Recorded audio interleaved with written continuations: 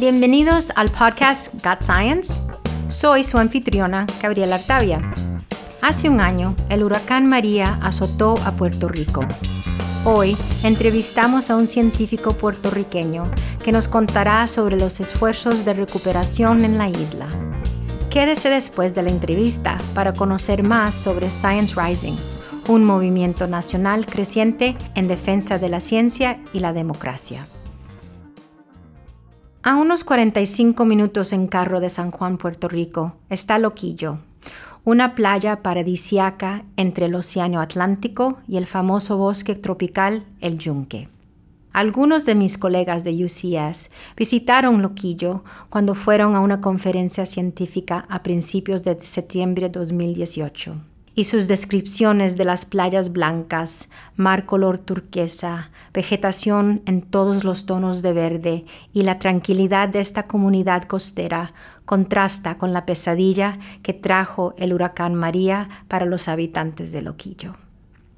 Las secuelas de la tormenta allí fueron más agudas que en otros sitios de la isla, sin electricidad, con poca agua potable y muy poca ayuda del gobierno. La gente de Loquillo se organizó para sobrevivir por su cuenta. A pesar de la magnitud de la devastación que trajo María, nuestro gobierno federal se hizo de la vista gorda, abandonando a miles de ciudadanos americanos a su propia suerte. Miles murieron. Para sobrevivir, muchos boricuas se han unido para reconstruir sosteniblemente. Su solidaridad, empeño y emprendimiento son ejemplos de resistencia y resiliencia.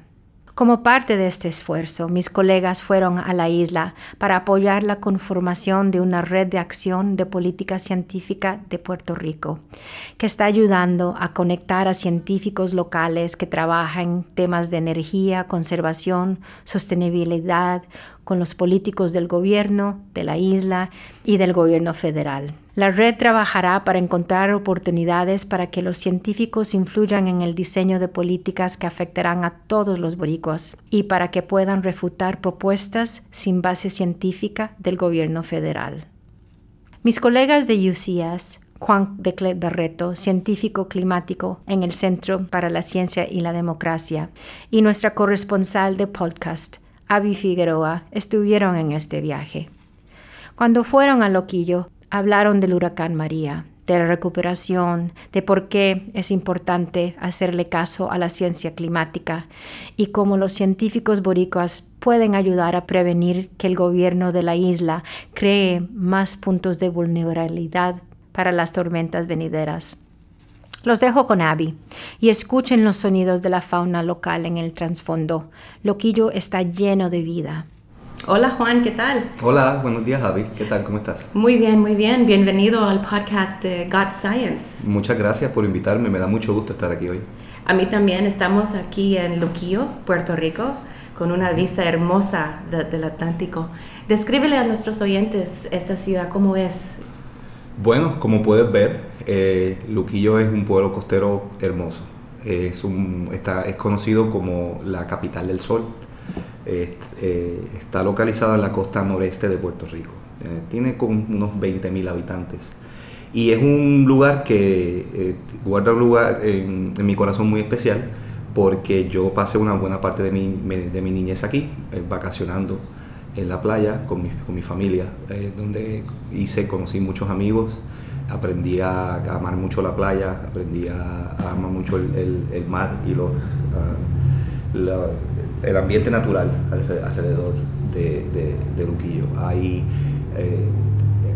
una serie de ecosistemas costeros aquí que son hábitats de la tortuga tinglar, la que se conoce en inglés como el leatherback turtle, que es una especie en peligro de extinción y que requiere de unos ecosistemas costeros que incluyen arena, que incluyen vegetación para desovar, y las playas tienen un valor ecológico, cultural muy grande para la gente de Loquillo, la gente de todo Puerto Rico, pero también tienen un valor de generar mucho dinero para los desarrollistas, y las comunidades se han dado la tarea de proteger y defender las zonas costeras a través de lo que se conoce como el corredor ecológico del noreste, que es la categoría que tiene la zona costera como área protegida. Como científico, los temas que estudias, ¿cómo se relacionan con la situación aquí en Puerto Rico? Bueno, yo soy geógrafo de profesión. Sirvo como científico climático en el programa de clima y energía en UCS. Y mi trabajo consiste en explorar cómo las distintas poblaciones son más o menos vulnerables a los impactos ambientales, dentro de los cuales que son debido al cambio climático se están acelerando. Yo también hago trabajo sobre calor extremo, tratando de utilizar los datos de modelos climáticos a futuro para entender cómo las temperaturas van a cambiar de aquí al 2060, de aquí al 2080, de aquí al 2100, para proveerle una idea a los que toman decisiones, al público en general, sobre a qué tipo de riesgos climáticos y a la salud nos tendríamos que atener si no tomamos acción para reducir el cambio climático. ¿Y cuál ha sido el rol de la ciencia en la recuperación de Puerto Rico? ¿O debería tener un rol la ciencia? El rol de la ciencia en Puerto Rico al momento deja mucho que desear para una recuperación resiliente y equitativa para Puerto Rico. Los riesgos climáticos como María no son noticias nuevas, son cosas que los científicos de Puerto Rico, que los científicos a través del mundo han ya advertido que venían y que había que prepararse para ellos. La comunidad científica puertorriqueña ha levantado esa voz de alerta desde los últimos 20 o 30 años sobre la necesidad de que el gobierno y la sociedad se prepare para huracanes de categoría 3, 4, 5. María no fue sorpresa. María no fue ninguna sorpresa. Los científicos climáticos de Puerto Rico lo sabían. El gobierno escogió ignorar esas advertencias. El gobierno escogió decir que los modelos climáticos que predecían huracanes de categoría 3, 4 y 5, inclusive antes del huracán Hugo, eran huracanes hipotéticos, o sea, simples simulaciones en una computadora que no tenían nada que ver con la realidad. Así fueron descartados. 30 años más tarde, 20 años más tarde, tenemos el huracán María, tenemos el huracán Harvey, tenemos el huracán Irma. En materia energética, la necesidad de transicionar hacia fuentes de energías renovables, que los científicos de Puerto Rico, también los expertos en energía, han levantado la voz y han dicho por muchos años que hay que comenzar esa transición, han sido ignorados. Han sido ignorados y el resultado de eso ha sido el mantenimiento de una red eléctrica en Puerto Rico y una red de producción eléctrica en Puerto Rico que no es resiliente al cambio climático, que fue destruida por el huracán, que no está preparada para afrontar los impactos climáticos de hoy en día, mucho menos los del futuro. Además de una red moderna, ¿qué más necesita Puerto Rico para asegurar que la recuperación sea equitativa y sostenible? Bueno, para que sea equitativa, hace falta escuchar y atender las necesidades de la población de Puerto Rico, no los intereses de unos pocos, ni de unos pocos en Puerto Rico, ni de unos pocos en los Estados Unidos. Hacen falta atender las necesidades de aquí, de crear una recuperación con una red eléctrica que sea resiliente a las inundaciones, a las tormentas, que no dependa de la quema de combustibles fósiles como el gas y el aceite, que son importados a Puerto Rico, están sujetos a las fluctuaciones de precios de estos combustibles en el mercado internacional, lo cual encarecen mucho el costo de la energía en Puerto Rico, donde se paga un disparate por el uso por cada kilovatio.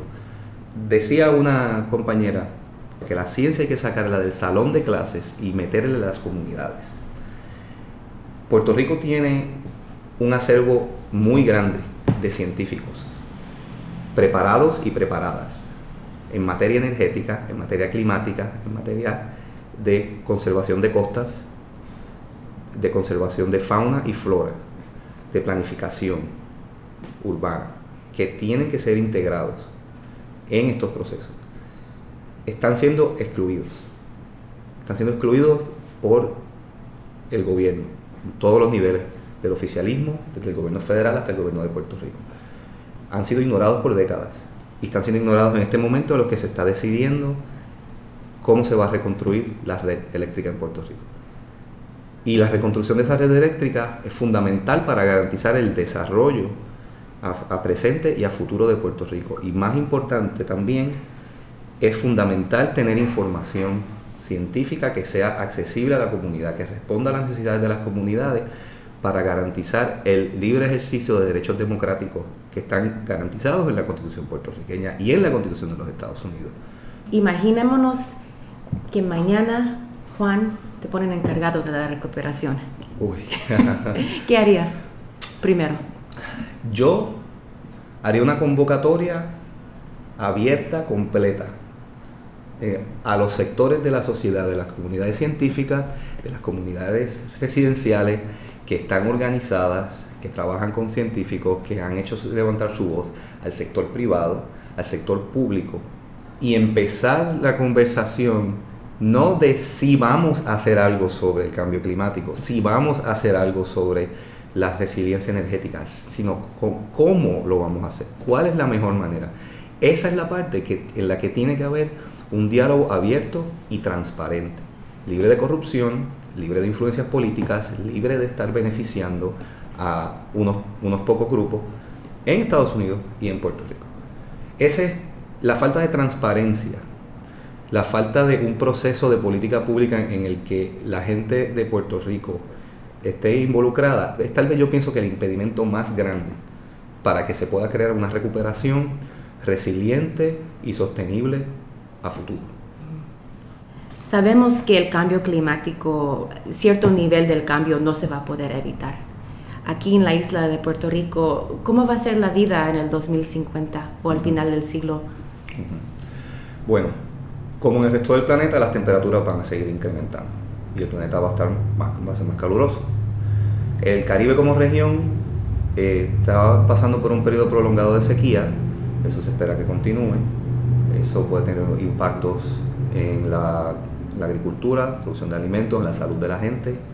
El incremento en el nivel del mar están diciendo los científicos climáticos de Puerto Rico que pudiera sumergir el aeropuerto internacional Luis Muñoz Marín, localizado en el noreste de la isla, sumergirlo bajo agua. Entonces, efectos a la infraestructura del país. Sí, muchos impactos a la infraestructura de transportación del país, muchos impactos a la infraestructura de vivienda del país, muchos impactos en las costas, muchos impactos en la capacidad de generar electricidad de una manera resiliente. Las plantas eléctricas en Puerto Rico, las más grandes, están localizadas en la costa. Son doblemente vulnerables. Son vulnerables porque están en las costas y están sujetas a inundaciones, como pasó durante el huracán María, y son vulnerables porque queman combustibles fósiles que son comprados en el mercado internacional, cuyos precios fluctúan mucho, como mencioné anteriormente.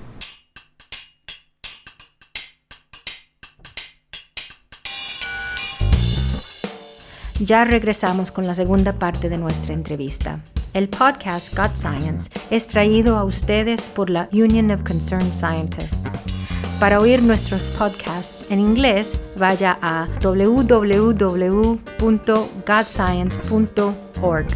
Pueden encontrar nuestros podcasts en español en es.ucusa.org/podcast. Volvamos a nuestra entrevista. Fue muy desafortunado lo que pasó aquí en Puerto Rico y sufrieron mucho la gente, los puertorriqueños. Pero hay algo que las otras comunidades de los Estados Unidos, que podemos aprender de cómo manejar el cambio climático y cómo manejar la recuperación después de un desastre natural. Pues yo pienso que la lección más importante que podemos aprender de no solamente lo que pasó en María, sino el periodo post-María y la respuesta de la gente, es que el esfuerzo del gobierno y de las agencias oficiales no han sido suficientes y que han requerido que las comunidades trabajen juntos, los científicos, la gente de los barrios, de las comunidades, de las urbanizaciones, que trabajen juntos para levantar la voz. La manera de desarrollar la resiliencia es juntándose la gente y trabajando juntos, con información científica, con información abierta y transparente, y entrando de lleno al terreno de la política pública. En Puerto Rico, al ser un territorio de los Estados Unidos, ha estado en lo que yo pienso que es un modo de resistencia cultural activa, pienso que es la base de la resiliencia de nosotros como gente y como pueblo ante todas las decisiones que se han tomado, a las que no hemos sido consultados nosotros, que nos pusieron en el camino de la crisis fiscal de un país en bancarrota y en el camino de la crisis climática, que cuando se combinan, después de María, queda un país con una infraestructura en ruinas. Yo estaba hablando con un experto de salud pública hace unos días y él me comentaba que el huracán María no fue lo que destruyó a Puerto Rico, que Puerto Rico había sido destruido hace unos 20 o 30 años por la crisis fiscal. Y a mí se me figuró el huracán María entonces como una suerte de escoba climatológica que se llevó los escombros de lo que la crisis fiscal había destruido, de la red eléctrica, del mal manejo de las costas, del mal manejo de la infraestructura de transportación y de vivienda. Se me hace que el cambio climático amplifica muchos de los problemas en una sociedad, en una comunidad, y revela todos los problemas, todo lo que no funcionaba antes. El cambio climático es un multiplicador de desigualdades sociales, de desigualdades económicas, de desigualdades raciales, que se ponen de manifiesto, ¿no? Se desenmascaran todas, cuando entonces se pone de manifiesto la discrepancia en la capacidad de una población con más recursos de escapar de un desastre, ¿no? De subirse a un avión e irse a los Estados Unidos con su familia a otro país justo antes del huracán. El otro lado de ese espectro, de no tener la posibilidad de salir, de llamar a alguien, de no perder tu casa, por ejemplo. Entonces, y eso se ha visto plasmado muy claramente en Puerto Rico. Muchas de las personas en Estados Unidos no conocen la diversidad que existe en Puerto Rico, socioeconómica, y las desigualdades que hay. Y yo los invitaría a que vinieran a Puerto Rico, a que experimenten eso, pero que vean también que aunque salen de las noticias tantas cosas y tantas noticias malas que fueron, pues, para mí como un miembro de la diáspora bien deprimente, hay una cantidad de resiliencia bien grande entre la gente, ¿no? Una capacidad de restablecer el tejido social, el capital social que ha sido carcomido por años de crisis fiscal, por rencillas entre partidistas, ideológicas y demás, porque la gente llegó a un punto que se dieron cuenta que si ellos no, como dicen en Puerto Rico, si no meten mano, nadie lo va a hacer por ellos, nadie va a venir a rescatarlo.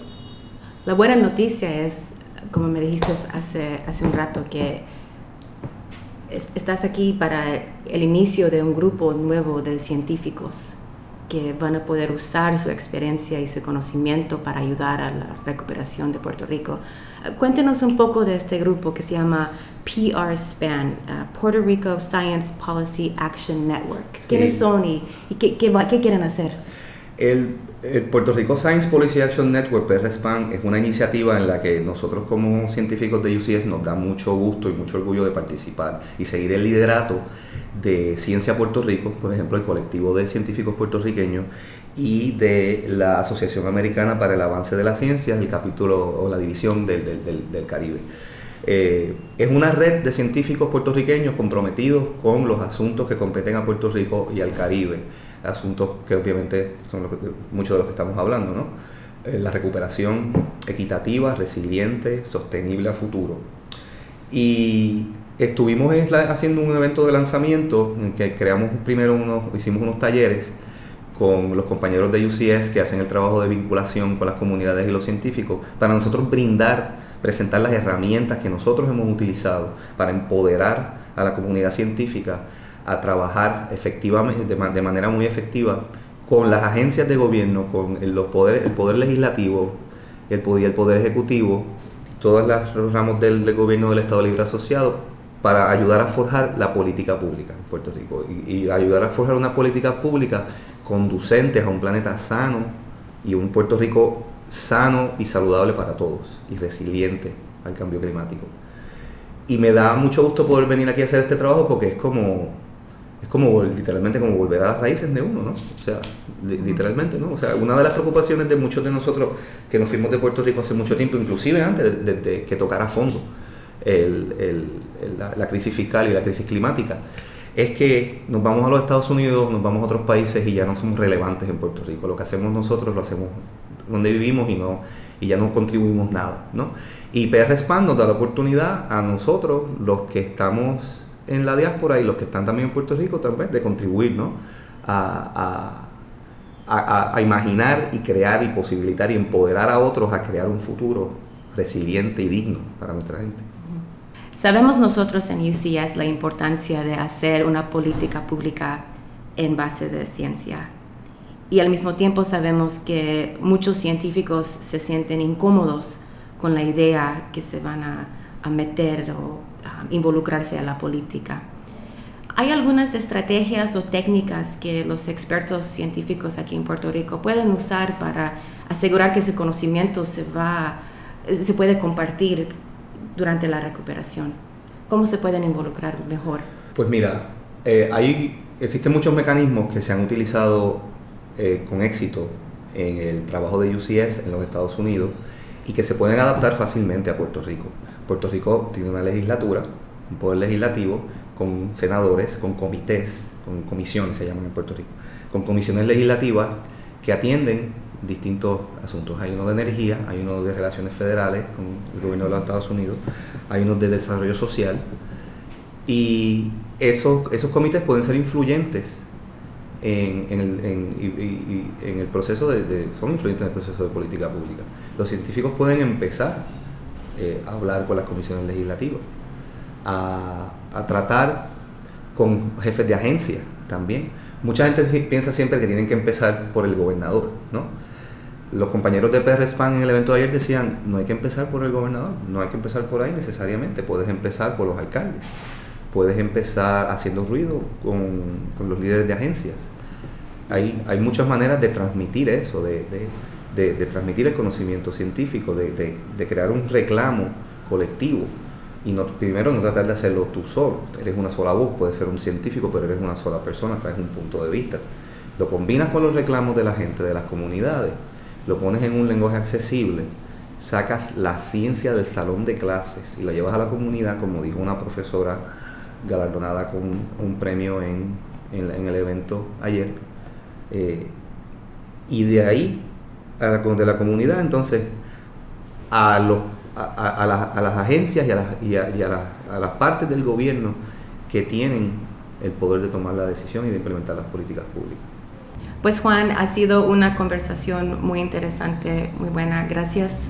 Espero que la recuperación se mejore y que muchas de estas lecciones que los científicos pueden compartir con Puerto Rico que se llevan a cabo aquí.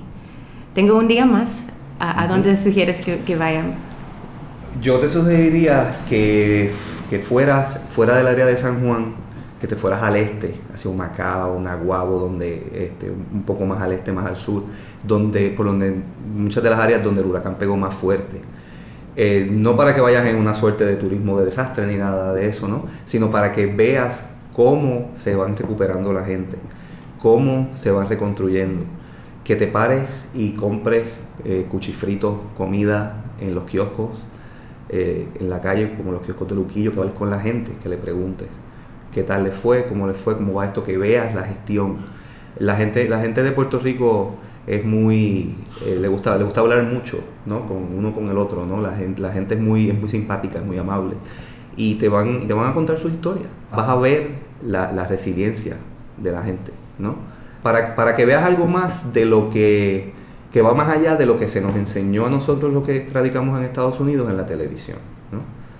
Lo que hizo, lo que le transmitió una idea a través de los comentarios desafortunados del presidente Trump sobre que la magnitud del desastre de nosotros no era la gran cosa. Y eso tergiversó mucho la respuesta del gobierno federal, ¿no? Pues porque no se le dio la urgencia que tenía. Pero como te digo, no solamente concentrada en la cuestión del desastre, sino para que veas a la gente, para que veas cómo la gente está, como decimos nosotros, metiendo mano unos con otros. Y vas a ver lo más bonito de Puerto Rico. Juan, muchas gracias.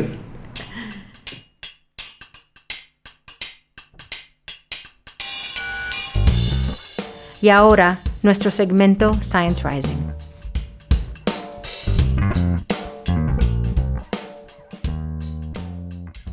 Si usted es un oyente frecuente, seguramente está esperando que le cuente sobre el último ataque descarado a la ciencia de esta administración. Pero hoy traigo noticias más alentadoras. Todos necesitamos un respiro. Hace unos meses, en un esfuerzo por canalizar el entusiasmo y activismo que hemos visto entre científicos y amantes de la ciencia, Union of Concerned Scientists, en asociación con otras organizaciones, lanzamos Science Rising, un movimiento nacional de participación cívica. Science Rising es un centro de intercambio de información para activistas locales, con eventos y actividades organizadas por muchos grupos que comparten las mismas metas. 1. Asegurarse que la ciencia sea la base para la toma de decisiones que nos afectan a todos. Y 2. Luchar para defender la ciencia y prevenir que sea relegada de nuestra democracia. Usted no tiene que ser científico para organizar o participar en los eventos de Science Rising. Solo le tiene que importar. Y les comparto con alegría que hay mucha gente en este país a quien le importa la democracia. Science Rising ha tenido hasta la fecha más de 125 eventos en donde participaron miles de personas quienes se reunieron para discutir y trabajar en temas de ciencia y política pública. Algunos de los eventos de Science Rising han sido un foro público con mujeres indígenas activistas climáticas, una jornada de cabildeo en la legislatura estatal en Illinois, una editatón de Wikipedia organizada por 500 mujeres científicas y uno al que me hubiera gustado ir, una charla centrada en la película Black Panther para discutir temas de educación científica para jóvenes en Oakland, California. Otros eventos han sido happy hours, sesiones informativas, noches de películas, entrenamientos, eventos de arte y manifestaciones, webinarios y talleres, Twitter chats y cabildos abiertos. Y no estamos desacelerando el paso, porque a medida que se acercan las elecciones de noviembre, necesitamos la mayor cantidad de gente posible participando y pidiéndole a sus representantes a que defiendan la ciencia. Si quiere participar en un evento cerca de usted, vaya a la página www.sciencerising.org. Y si se siente inspirado a organizar un evento, fabuloso. Science Rising tiene guías y recursos de apoyo para individuos y grupos interesados en organizar eventos en Estados Unidos. Y quedan registrados en la página cuando nos envía la propuesta. Otra vez, la página es www.sciencerising.org.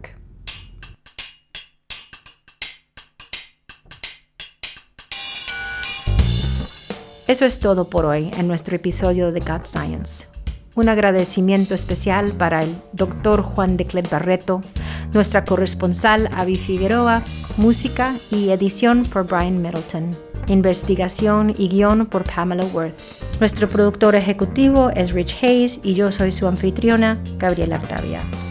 Gracias y hasta la próxima.